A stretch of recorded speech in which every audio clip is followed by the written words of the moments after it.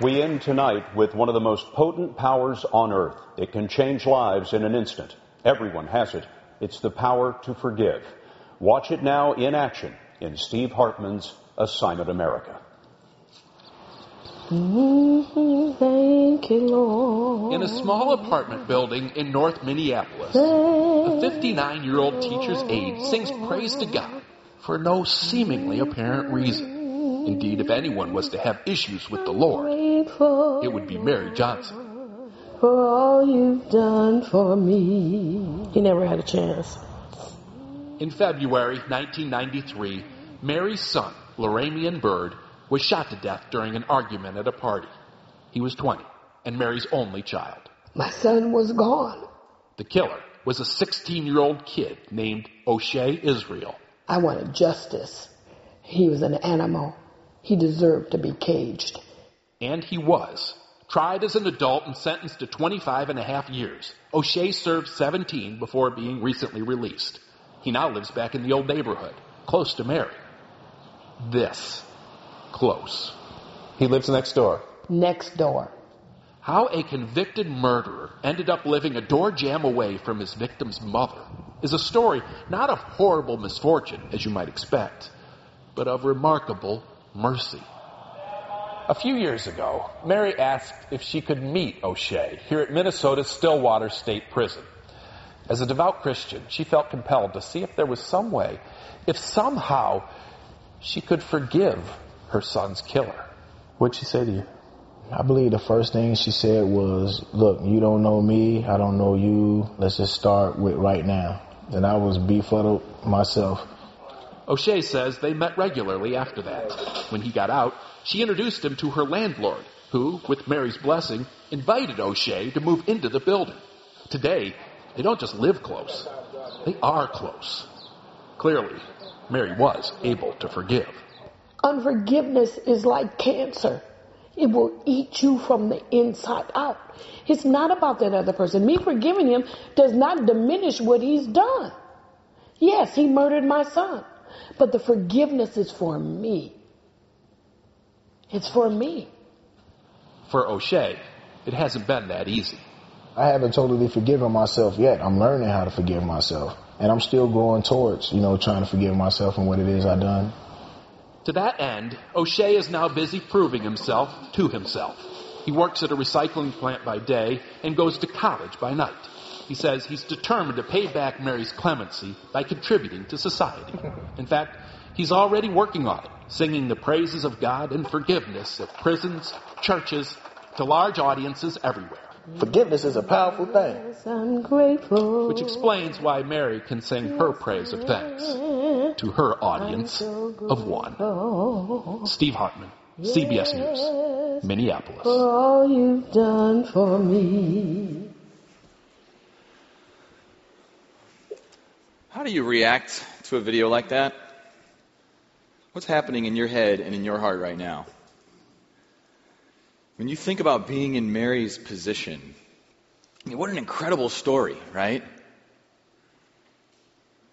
you think you could do what she did? I think one of the things that has been most challenging for me in this series as we have explored freedom and forgiveness is that I keep coming up with names that I need to forgive, that I need to ask forgiveness. I keep thinking of my own stories, and I've talked to a lot of you too. And I find it really interesting. I have yet, not that it doesn't exist, but in the last few weeks I've had a lot of people come up to me and say, well, here's my story, and I'm trying, but here's why I just can't forgive them after what they did. I'm still waiting for the person who runs up and says, oh, let me tell you this beautiful story of forgiveness and reconciliation that I experienced. Now, I know they're out there, and I've lived them. But most often what sticks with us, because it's the one that still hurts, is the one that we're trying to resolve right now. That's the one that makes my heart beat faster, my head and my vision seem to close in a little bit, because we all have a story. And when I think of my story, and then I hear Mary's story, and she says, he killed my son, so I invited him to live next door. Well, maybe I'm just a wimp then if I can't figure out my own forgiveness. But it also makes me ask questions. Because when I see them standing side by side, I start to wonder, is that really a good idea? Do I have to go that far? If I can't go as far as Mary did, can I still forgive? Does it have to be all or nothing? Those are good questions. In fact, there are two people, two of the most influential Christians in the history of Christianity, who early on, after Jesus' death, wrestled with this exact issue. One of them we've met earlier in this series was a man named Paul, whose original name was Saul. You remember we talked about how all of us have been Saul, we've hurt others, and all of us have a Saul, somebody who hurt us. Well, in Acts 15, we find him again, and now he's been a leader in the church for some time. But this moment of contention comes up. It says, "Now Barnabas was determined to take with them John called Mark." So Mark was somebody that as Paul and Barnabas began to work together, Mark went with them on what were called missionary journeys. Barnabas was one of the people who actually helped others forgive Paul. And then together with Mark, they went on journeys to city after city after city to teach about God's forgiveness. And so Barnabas was determined to take with them John called Mark, but Paul insisted that they should not take with them the one who had departed from them in Pamphylia and had not gone with them to the work. So we don't know exactly what happened, but as these three had been working together, they had been through crisis together, they had been through danger together. I mean, they had faced some things together. There was a deep trust between these three men. But something caused Mark to abandon ship. We don't know what it was. We don't know exactly how it happened. But now, in this moment where there's more work to do, Barnabas says, let's give him another chance. And Paul says, I don't think so. You know, maybe you've been in that moment when somebody abandons ship. Somebody breaks your trust. And you're kind of caught in this Paul and Barnabas place. What do I do? Does forgiving mean I just act like it didn't happen and we go back to the way things were? If I don't go back, if I don't bring them with, does that mean I haven't really forgiven? Does it have to be all or nothing? Because just talking to some of you, and I'll tell you the examples I'm about to give you, if you think, hey, he didn't ask me if he could share that, I'll be vague.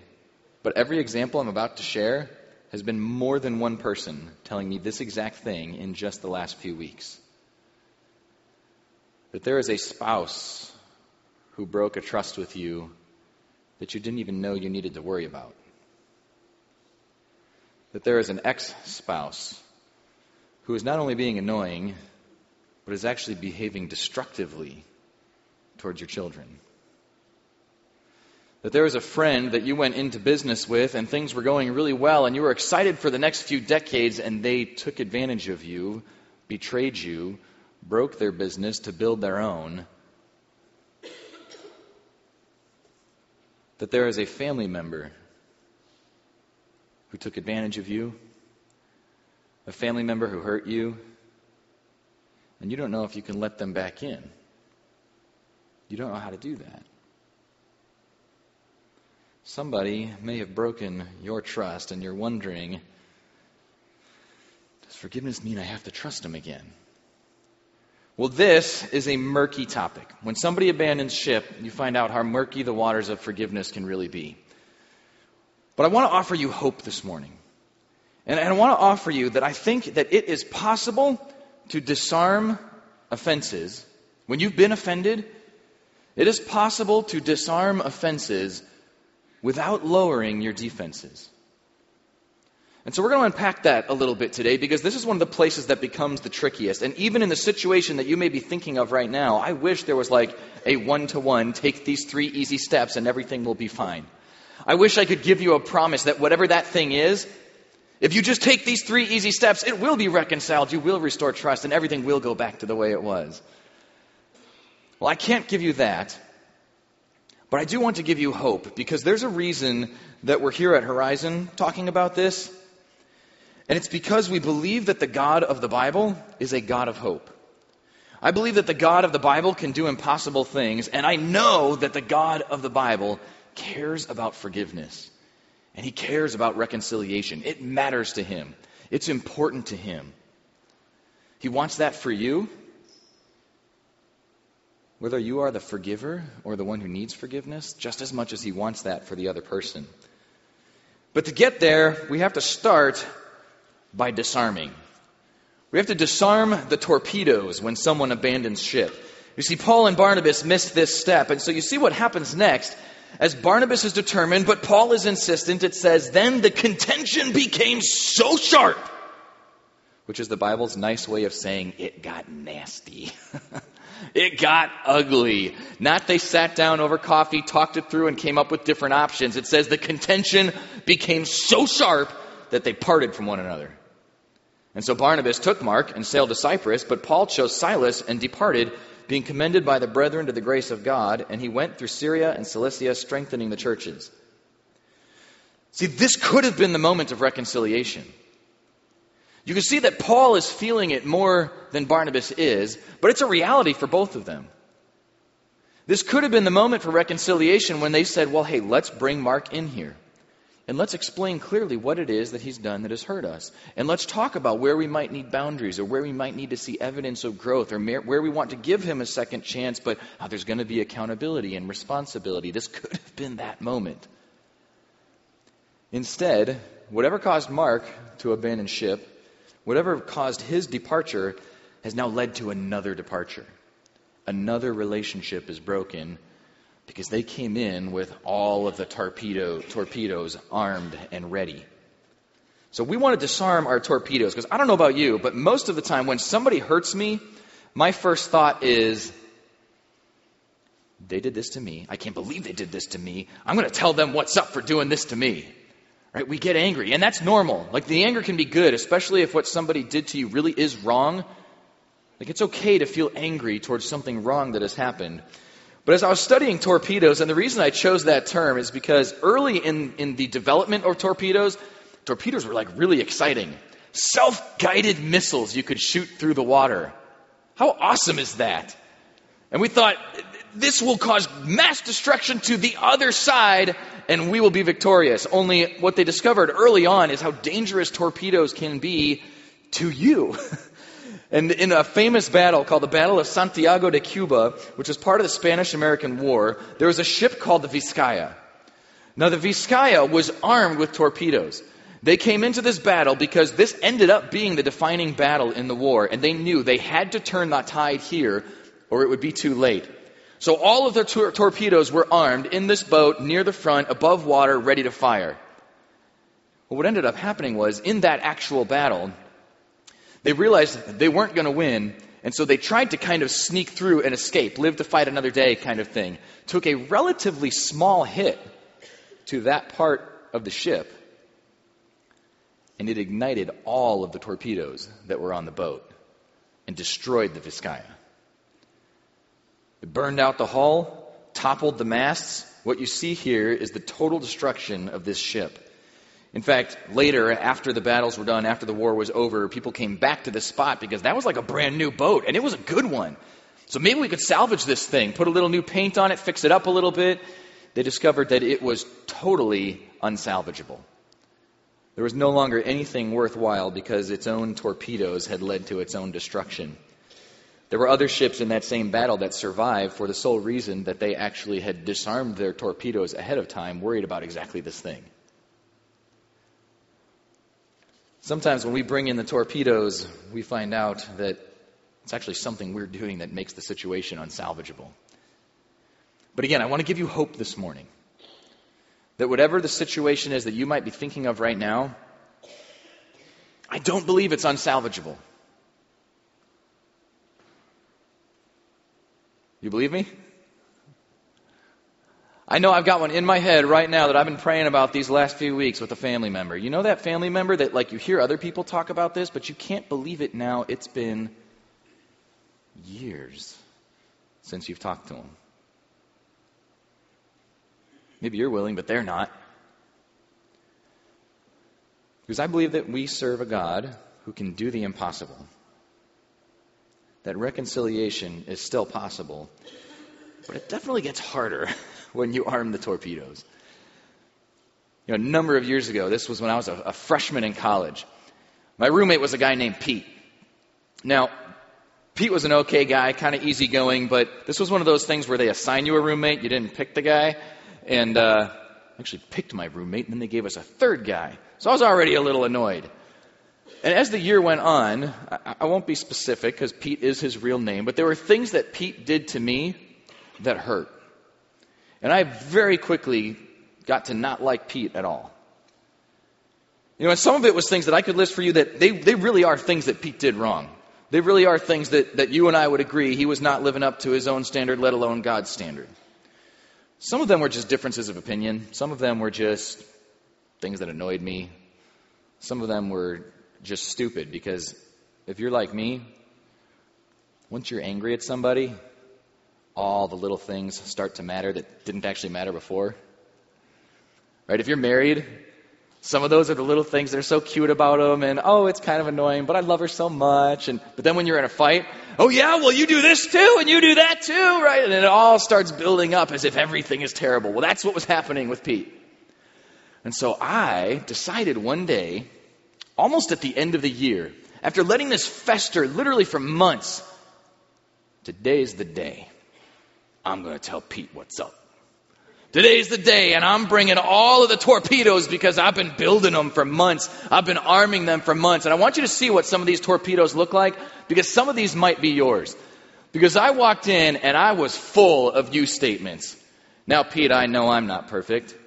But you always, and you never, and we agreed, and you don't even. Right, as opposed to saying, Pete, I'd like to talk about some of the things that have happened that have hurt me. I feel like, using those kinds of statements, it was all accusation. You can probably hear in the midst of that, I had some good exaggeration going on too. Like, yes, it would be nice if you washed your clothes. Actually, I'm not washing my clothes either. We're freshmen in college, but yours is a problem, right? In fact, probably one of the worst things I did was walking out. Because in this moment that I had chosen, I come in and Pete's just like reading a book.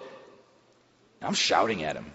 Like, I started down here and it started to build up until I'm yelling in his face, and Pete starts like this.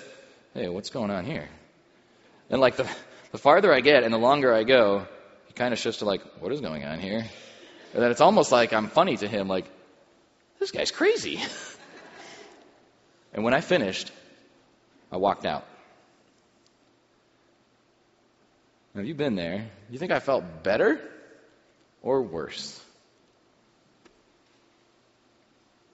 You think Pete sat there reflecting on everything I just shouted at him and thought, I probably could make some meaningful differences in my life? At best, I made him defensive. At worst, he probably just laughed me off. But I can tell you, I didn't do this interrupting one, because I didn't give him a chance to talk anyway, so there is no interrupting. And when you look at those, there's some of these that you may be more prone to than others. Identify one or two of those right now, because that's what happens when we walk into a situation that is already tense because something has happened. It's real. What happened to you is real.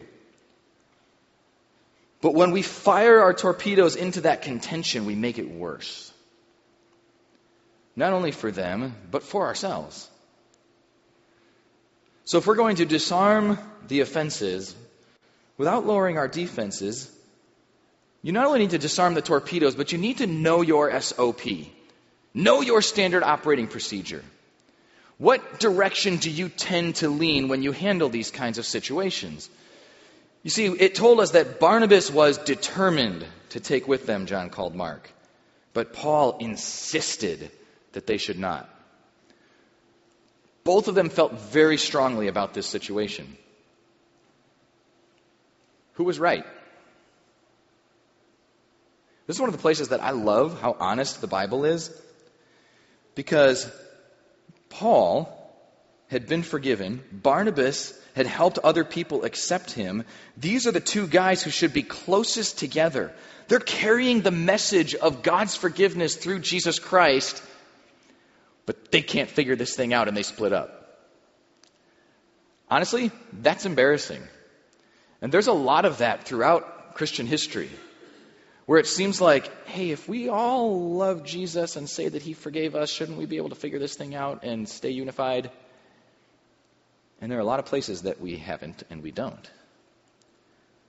And so this is just an honest moment where two people are so at odds that they can't figure it out. But part of what's happening here is that they have different approaches to this process. See, Barnabas was known as a son of encouragement. In fact, that's part of what made him so effective in helping people trust Paul. Because he's the guy who's always ready all the time to give you one more chance. Right? He's the guy who's going to say, hey, Mark was young. I know he made a mistake. I think he's really sorry. And I want to bring him with me because I think he will prove himself. Paul's approach was a little bit different. He's thinking, the places we're going next are so dangerous. Even if I forgive him, I'm not sure that I can trust him right now. He needs to prove himself before I restore that trust. It's kind of like the difference between a speedboat and an aircraft carrier. A speedboat can turn very quickly. You abandon ship on a speedboat, it's just like, cut the engine, whip it around, get back up, we'll keep skiing. Have you ever seen anybody ski behind an aircraft carrier? I haven't. Because an aircraft carrier takes a lot more time to turn around. You can turn it probably in about 3 minutes at a decent speed. You can do a full 180. You're going to lose a lot of space and it's going to take a long time. Whereas a speedboat is like half a second, right? I read that you can actually do it a little bit quicker on an aircraft carrier. You might be able to get that thing down to about a minute. But what happens when an aircraft carrier turns that fast is all of the planes fall in the water. So probably not a good idea, right? See, Barnabas was more like the speedboat. He was determined to do it now instead of carrying the hurt. And there can be something good about that. While Paul, maybe more like an aircraft carrier, was insisting on taking the time to get it right. You see, they both need time and space to turn around. It's just that the aircraft carrier needs a little bit more. And the truth is that there are strengths and weaknesses to both of these.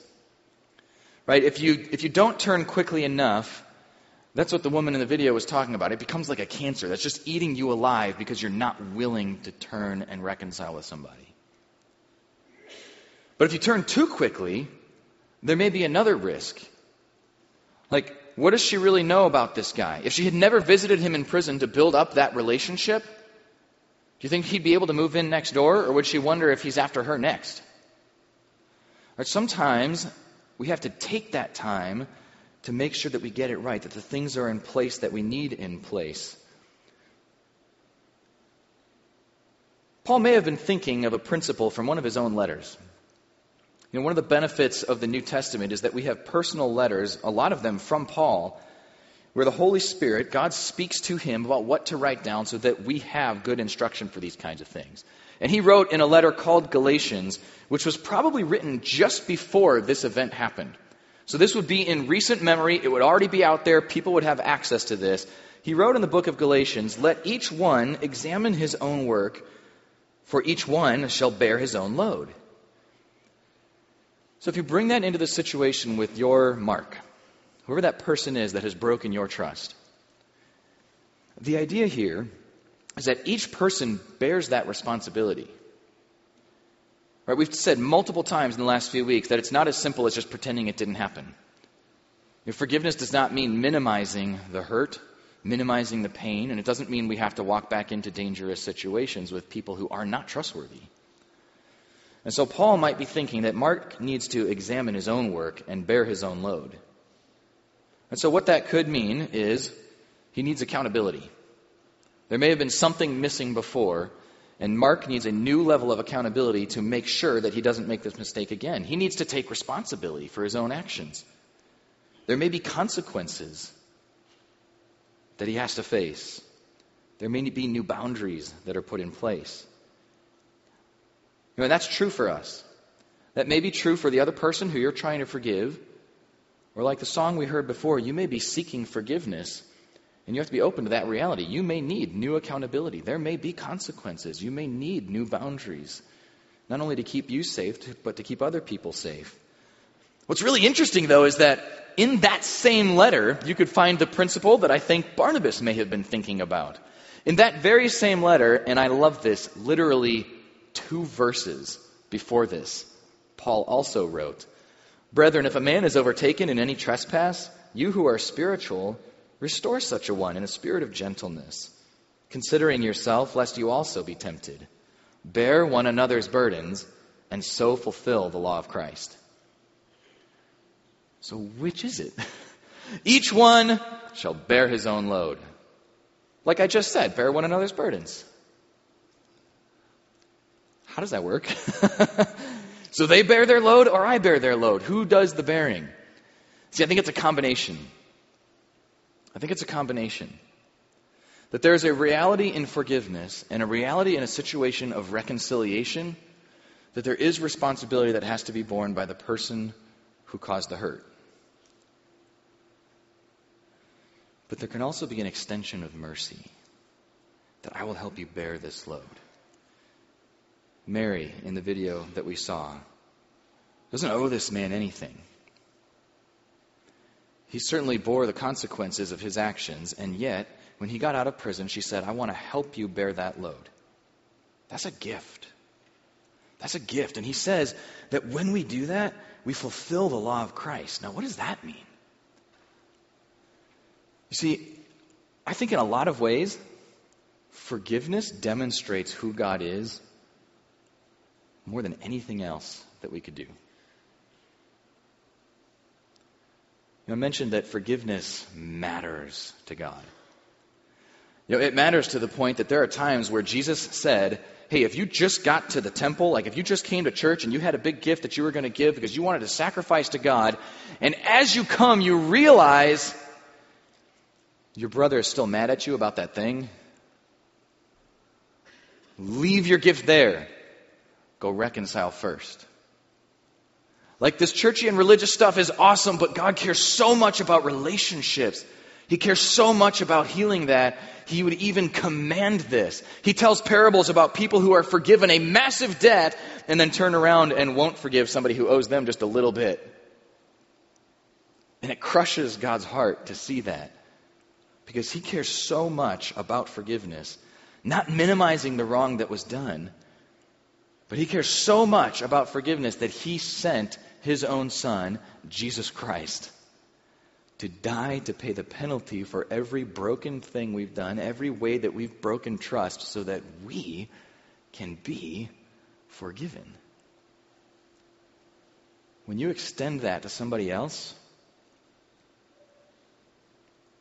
you're showing them who Jesus is. When you extend forgiveness to somebody else, you're fulfilling the law of Christ to love God and love other people.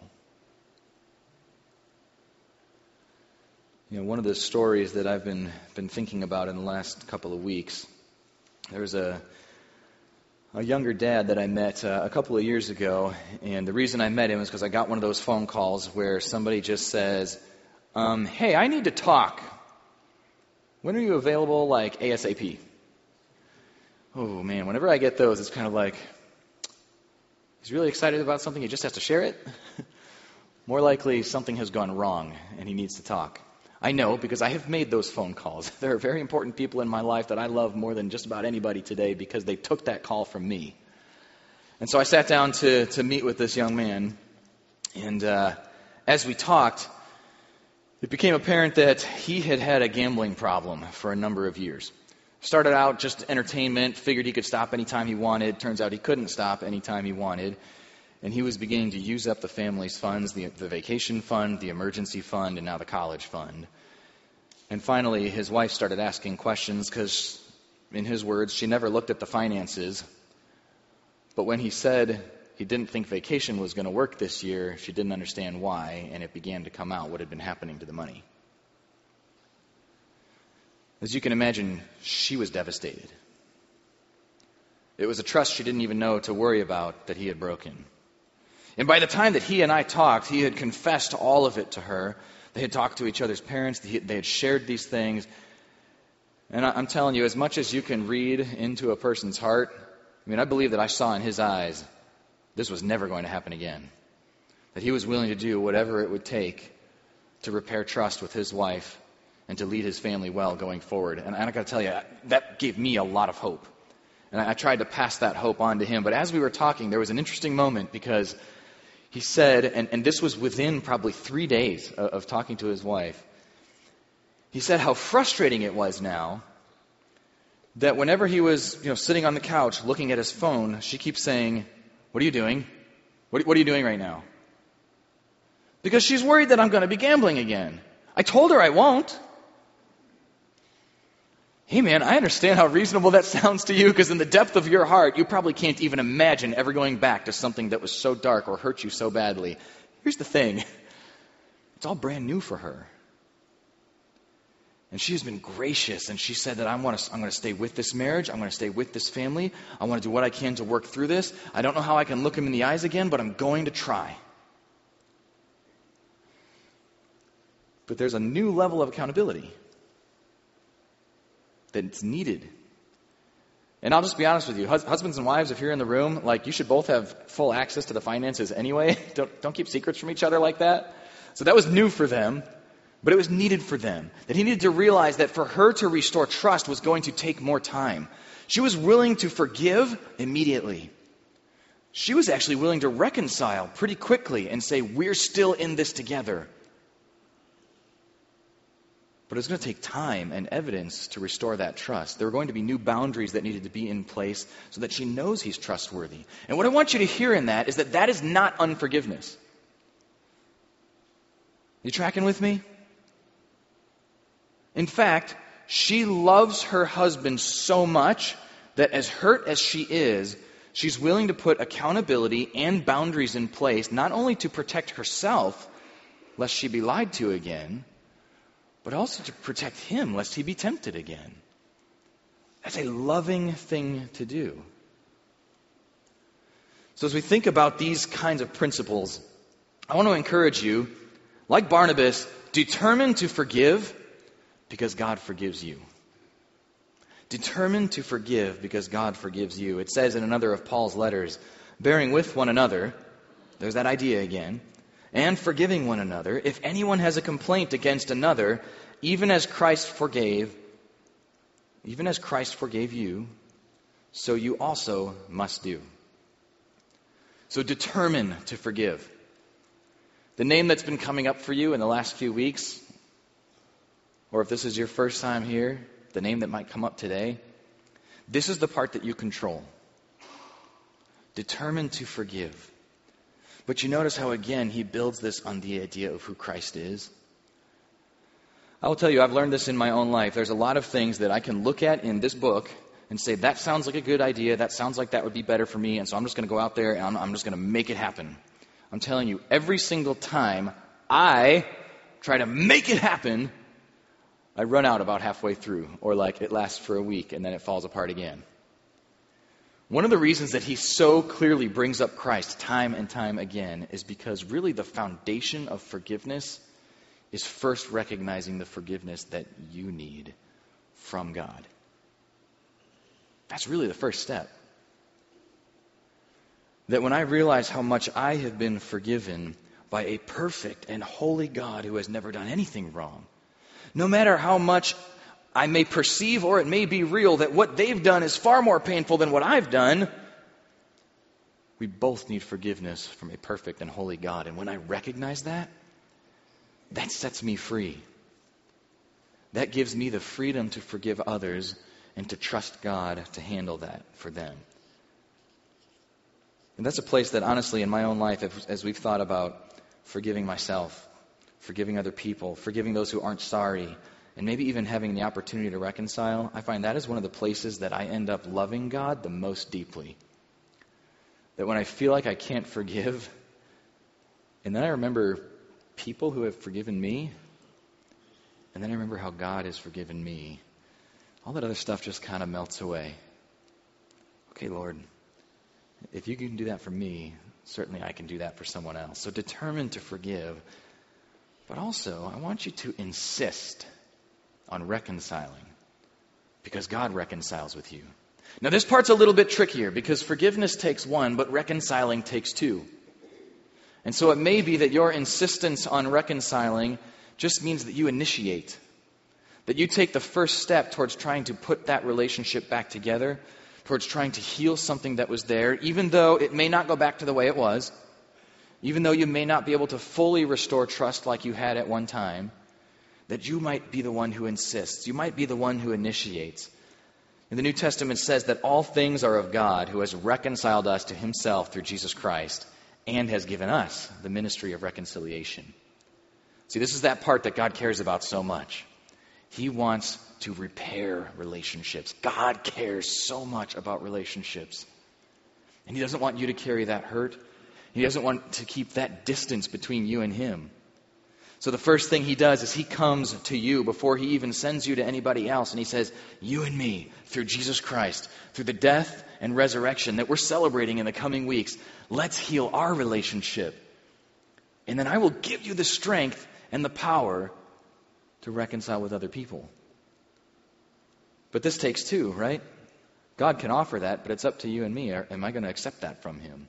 Do I want to reconcile with God, or do I tell God it's none of your business? You can initiate with somebody else, but it's up to them if they may or may not respond, which is why in Romans 12:18, God also tells us, if it is possible, as much as it depends on you, live peaceably with all men. And go ahead and bring that one up. That's Romans 12:18. There's a recognition here. It may not be possible. We have to own that. It may not be possible because it doesn't entirely depend on you. There is a part that the other person has to be willing to play. But if possible, as much as depends on you, live peaceably with all men. And remember, peaceably may not mean going back to everything the way it was. Especially in extreme situations where there's been abuse, that wouldn't be peaceable living to let somebody back in without healthy boundaries. It wouldn't be peaceful for you, and it would only be temptation for them. But God says, if it's possible, as much as it depends on you. Well, I didn't really finish my story about Pete before, and so I want to just tell you what happened there. Because with Pete, I decided I need to insist on reconciliation. In fact, this is what happens when you come and listen to God's Word. It was actually in this room, probably at 10 o'clock, a little over a year ago, that we were doing a series called Startup, talking about how Jesus picks these few guys and just has this vision to change the world. And one of the things that Jesus taught us in that series was, love your enemies. Okay, Jesus, if I ever have any, I will. I mean, I don't really, who has enemies these days? I mean, I don't know. Oh. I had not thought about Pete probably 10 years. But remember I told you that thing happened at the end of freshman year? And then for 3 more years we're on the same campus and I never spoke to him again. Well, I talked about him. He was talking about me. There was some awkward eye contact when oh man, 10 a.m., I don't know, lunchtime, right? So when we were doing this thing in Luke, that was back in Luke 6, I thought, okay, God, I don't know if He'll ever apologize for what He did, but I know I did stuff too. And that's a key part of reconciliation. Can I stop and think about what I may have contributed to this? And so I decided to reach out to Pete. And so I started just with a Facebook message. Dear Pete. Actually, dear Lord, are you sure about this? And I pretty much just owned in that message, specifically that day, and all the things that I said that I knew had hurt him. Things that I'm not repeating up here because I don't think it's fair for me to say that about Pete again. I apologized for those things. And I told him, I was fair. There were things you did that hurt me, Pete, but I know that my response was inappropriate and it was not God-honoring. And to be honest, I'm doing this thing at our church that made me realize I need to forgive you, but I need to ask for your forgiveness. And I didn't know if I would ever hear from Pete. I didn't know if he would ever answer me back, but I felt like that was something that God had asked me to do. And it was kind of that two-way street. I needed forgiveness and I needed to forgive. So I was, how should I say this, pleasantly surprised or completely shocked when Pete not only responded to me, but Pete forgave me and Pete apologized. And he said, sometimes that's just the way that God works on our hearts when there's things we'd rather forget, but He knows that we need to heal.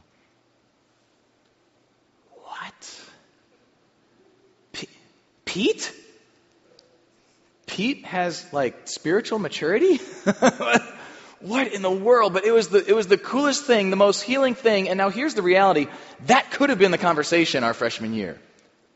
Instead of being, if you include the last 3 years, 15 years later, That could have been the conversation freshman year. Pete, there are some ways that you've hurt me, and I want to apologize for the things that I've done. And in that moment, we probably never would have lived together again. I know the odds are low that I'll even have that choice to make with Pete from this point forward in my life. And it's not like, we're not going to visit him on vacation in the next couple of weeks. I know that things are different. We're not going back to that place, but there has been reconciliation. That if I walk into a reunion and Pete shows up, I could say, "Hi, Pete," instead of, "Time for lunch." Right? That's the hope that I believe that God gives us. And so as we close this morning, I want you to think about that idea of reconciliation. And I want you to insist on reconciling. Because I know that there are painful things that you are thinking about. I know that there may be painful things that you've done. But if we're going to disarm these offenses, if we're going to disarm torpedoes, if you're going to know your standard operating procedure, how you go into these situations so that you're paying attention to yourself, and if you're going to be determined to forgive, then it may be that today there's something that you've chosen internally. For me, I need to do this, I need to forgive. But maybe now there's something external to insist on reconciliation. Maybe there's a Pete that you need to Facebook. And maybe there's a person that, hey, let's not kid ourselves, they might be sitting next to you right now. Or maybe they would have been, except for this thing that's happened. Initiate. Insist on reconciliation. And when you go into it, I'd encourage you to think about it this way. So in fact, you know what? Think about that right now. If that's a phone call, if that's a Facebook message, let's take Drew freshman year with every torpedo armed, because you can probably think of what all those things are and all the things you'd like to shout at them. Should you just disarm those in this moment? And instead, recognize that I don't necessarily know the other person's motives. It's possible that some of my perceptions are incorrect. I may not have all the facts. I may have misunderstood. It may be that this was a difference of opinions, or it may be that they really have done something wrong. But I also know that I've been wrong before, and I've been forgiven. And so I want to be open to being merciful. And then be clear. I don't think it would be as meaningful for me and Pete if I just said, "Hey, I know that thing was kind of goofy, but sorry about that." I think part of the freedom that we experience is that we were specific. I know that I said these things, and I'm sorry. I don't know if you realize, but you did these things, and those hurt me. Identify what the real issues are, because a lot of times we're fighting back against the torpedoes and not the deeper issue, not the real mistakes, not the real differences, not the deliberate wrongdoings. And then follow through. Be willing to recognize where you may have been wrong, to experience that remorse, to have a change of heart, a change of mind, to be willing to do what you can to make it right. There's actually evidence later in the New Testament that Paul and Barnabas did reconcile, because in one of his later letters, he refers to Barnabas again as a friend and someone who shares his life and his ministry. There's even evidence that Paul and Mark reconciled, because in one of his later letters, he says, "Hey, if Mark comes to you, welcome him." And in an even later letter, when almost everyone has abandoned Paul, he writes to one of his dear friends, "Hey, if you come, bring Mark with you. He'll be really helpful." So that's the hope that I want to leave you with this morning. Well, it may not be that everything goes back to the way it was. Even that may be possible. But you have a moment today, an opportunity to disarm the offenses without lowering your defenses and find reconciliation. Let's pray that way. Father, I do even just want to pray for the family of Cam right now. As we remember him, I am mindful, Lord. I know in my own heart the first thing I felt when I heard that news was how quickly life goes. And that some of these names you've been putting on my heart in this series, it just makes me think, Lord, then maybe I better do it today, because I don't know what happens tonight. And God, I know that you don't ask us to live in fear. but you do ask us to forgive. And so I pray that you would just bring freedom to those of us in the room who have painful things that we're trying to figure out how to deal with right now, and the waters are murky, but we believe, God, that you can salvage the unsalvageable. And so I just pray that you would release in those hearts a desire to forgive, a desire to reconcile, and that even on the other side of that, the part that we don't control, that you might be working in the hearts of those other people that we long so deeply to be right with again. We will ask this all in the name of Jesus, through whom you reconcile with us. Amen. Hey, thank you for being with us this morning. Don't forget that Easter is coming, and we do ticket those services to make sure that everybody gets a seat, but the tickets are complimentary, so you can get them by the fireplace out in the atrium. And on Saturday, there is an egg drop where literally a helicopter flies over and throws eggs out onto our property for the children. So you can watch, but it's not for you. But that's ticketed as well, and that is a great thing to invite friends to, just to come and be a part of some of the fun stuff that we do at Horizon. So if you need those tickets, please get them, and we'll see you back next week. Thank you for coming.